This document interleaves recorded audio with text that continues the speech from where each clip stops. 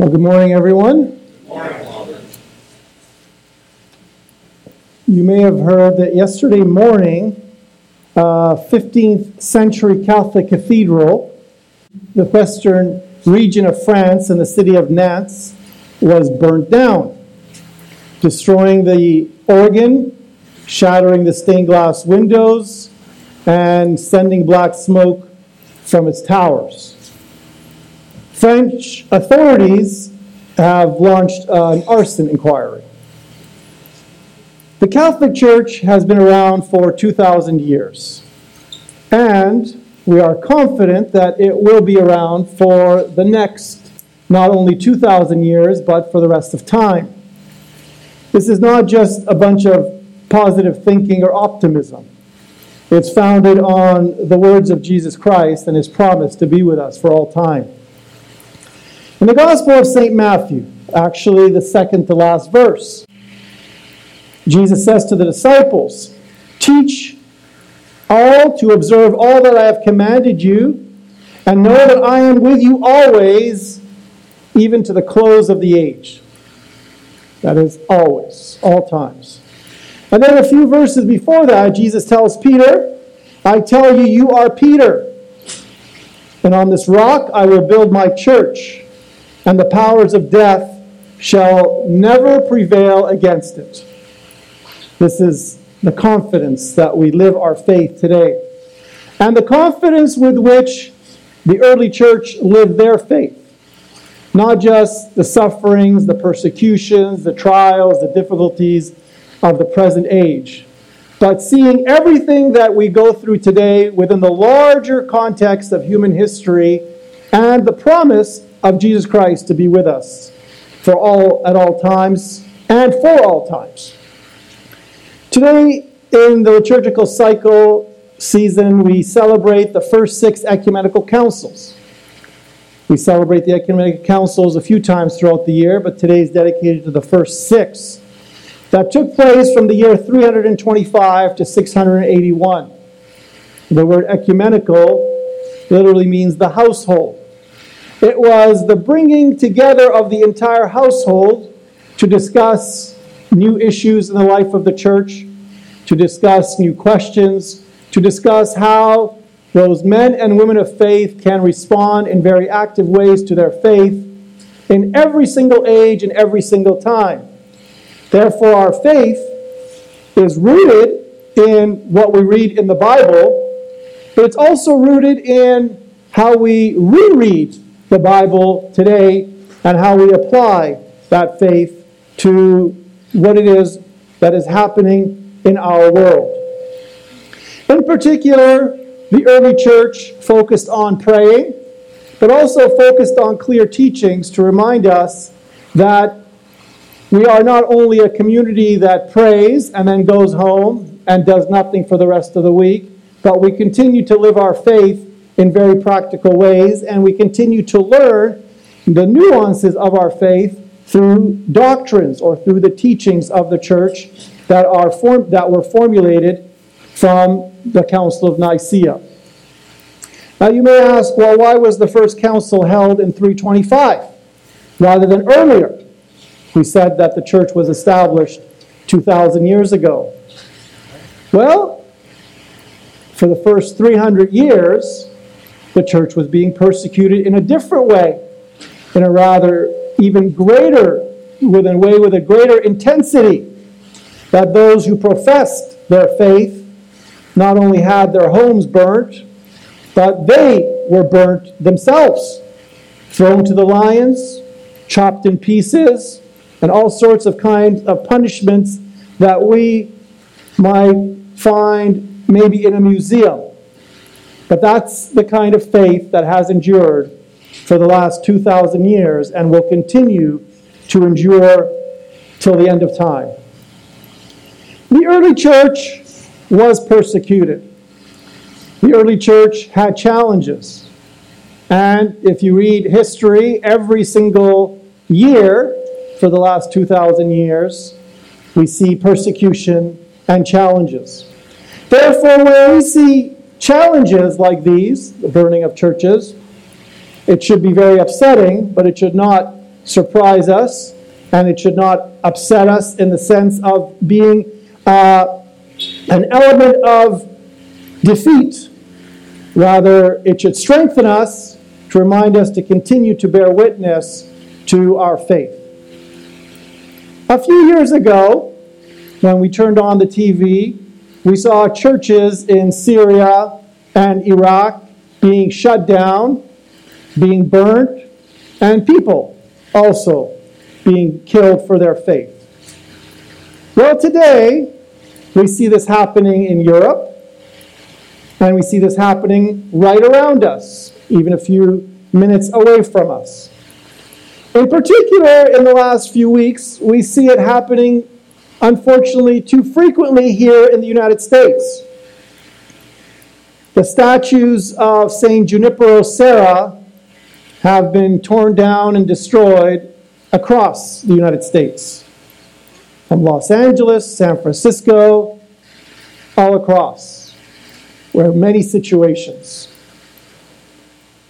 On June 27th, in St. Louis, Missouri, Father Stephen Schumacher preached to hundreds of angry protesters while he and a crowd of faithful defended the statue of St. Louis in the city named after the sainted king. And people gathered to protect that statue, and others were attacked physically as rioters surrounded the statue and surrounded those who were protecting it. Father Schumacher told the protesters, St. Louis was a man who willed to use his kingship to do good for his people. And the area, the people around him, of course, did not want to hear any of it. The history of the statue of St. Louis the King is one founded in piety and reverence before God and for non-believers and for believers alike, he told them. He also reminded the crowd of the many things that St. Louis the Ninth did. He is the only king of France to be canonized by the church, and among many things, he was known for ending trial by combat and replacing it with trial by jury. So if you can imagine today, you go to a trial, and you're told, to win your trial, just fight it out. He said, no, let's try to develop a more decent way of resolving our problems. He also was a man who implemented many reforms in the French government, focused on impartial justice, protecting the rights of his subjects, and something that was unheard of or potentially not even thinkable at that time, asking for justice to be imparted impartially even among the wealthy, who often abuse their power. Of course, the statue was attacked, but still remains there. These were not the only attacks. At the end of June 30th to be exact, a man named Anthony Weimer pulled down a statue of the Ten Commandments outside Flathead County Courthouse in northeastern Montana. And, unfortunately, the last weekend, within 48 hours, there were more than 4 Catholic churches and statues across the country, from Boston to Los Angeles, who were set on fire or vandalized. Last weekend, July 11th, a blaze gutted the 249-year-old St. Gabriel Mission. A few weeks earlier, which was not reported, the church had to remove the statue outside the cathedral because of all the threats on the basilica and on the statues themselves. That same day, in Boston, Massachusetts, the statue of Our Lady was set on fire. Also, that same day, July 11th, in Ocala, Florida, Stephen Anthony Shield, a 24-year-old man, was arrested and charged with attempted murder for setting fire to Queen of Peace Catholic Church.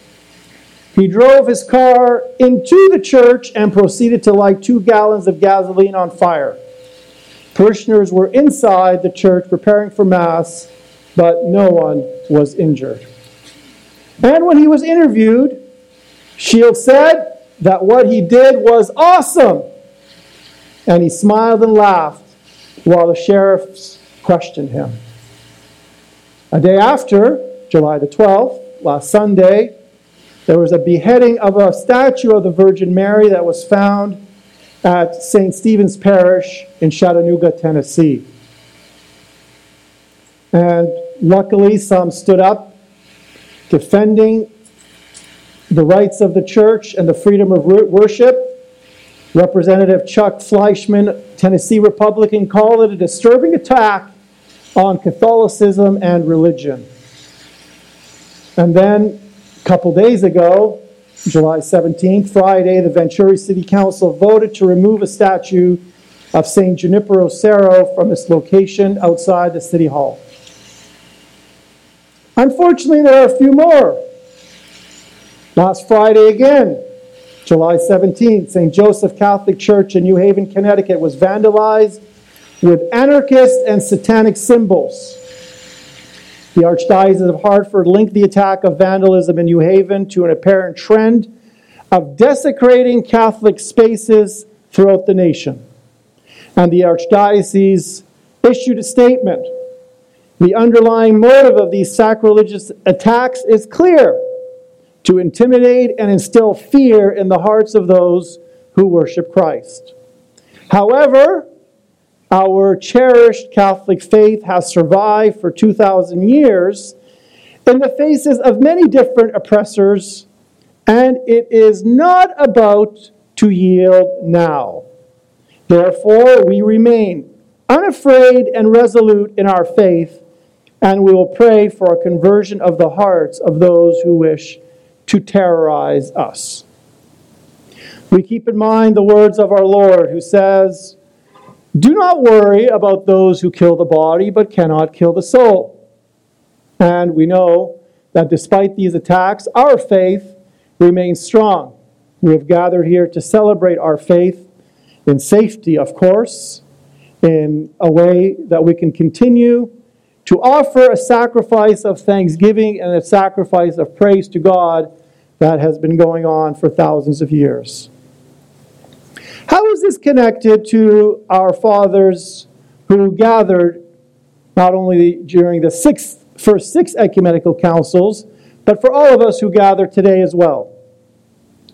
We heard in the letter of St. Paul to Titus and from the Gospel of Matthew something that can summarize our faith that remains strong despite difficult times. In brief, 4 very important points that are presented in this epistle and gospel, and that we can say are the heart of the focus of all believers for the last 2,000 years. Number 1, stay strong in your belief in God. God is in charge. Things happen. Governments come and governments go. How many civilizations, how many countries have changed borders throughout the last 2,000 years? Yet the Catholic Church has remained strong and present. And throughout this time, our focus as a church has been to stay firmly focused on our belief in God. Not to get angry, not to demand revenge, but to remind ourselves that God is the God of peace and has granted in our heart that seed of peace. We are firmly grounded in the daily belief in God. Second, for the last 2,000 years, and for us today, if we are to have a healthy and strong faith, we need to apply our faith to good deeds. From the Acts of the Apostles, we read the life of the early church. They prayed. They also took care of widows. They took care of the needy. They took care of even those who persecuted them. St. Paul even took care of his jailers. And an essential aspect of us as a church, but also us as individuals, is that faith that is strong in us, that faith that we come to church to nourish and to strengthen, when we leave, gets applied in a very real way. Think of it as a cup. You fill it up, and it overflows. That is our faith. We fill up our life. We fill up our hearts. We fill up our minds with the knowledge and love of God. And then we try to figure out ways how we can apply our faith in good deeds. And third, these readings remind us to avoid controversies. Avoid disputes that only reflect reactions to things around us. And finally, our readings today remind us to keep learning about the teachings of the church. Remind us to continue to read the Bible, to have a reading of the Bible and an application of our faith as part of our day-to-day life. This is a theme that I repeat often, and I can be the CRO, the Chief Reminding Officer of our parish, to continue to remind us of these essential aspects that we have an exceptionally rich intellectual tradition in the Catholic Church. From philosophy to art to novels to civil laws, all sorts of aspects of society that are imbued with a biblical understanding of our faith.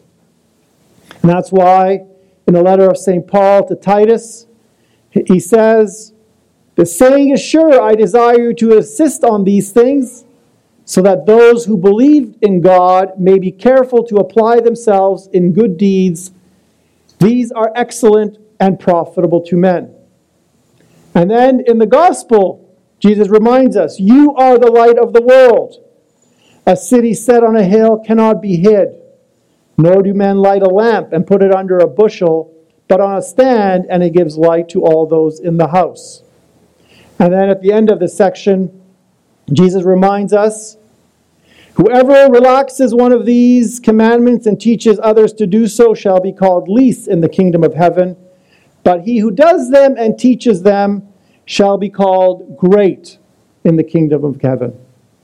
It's great when two verses can summarize so nicely these four elements and can place them before us today as we gather to pray.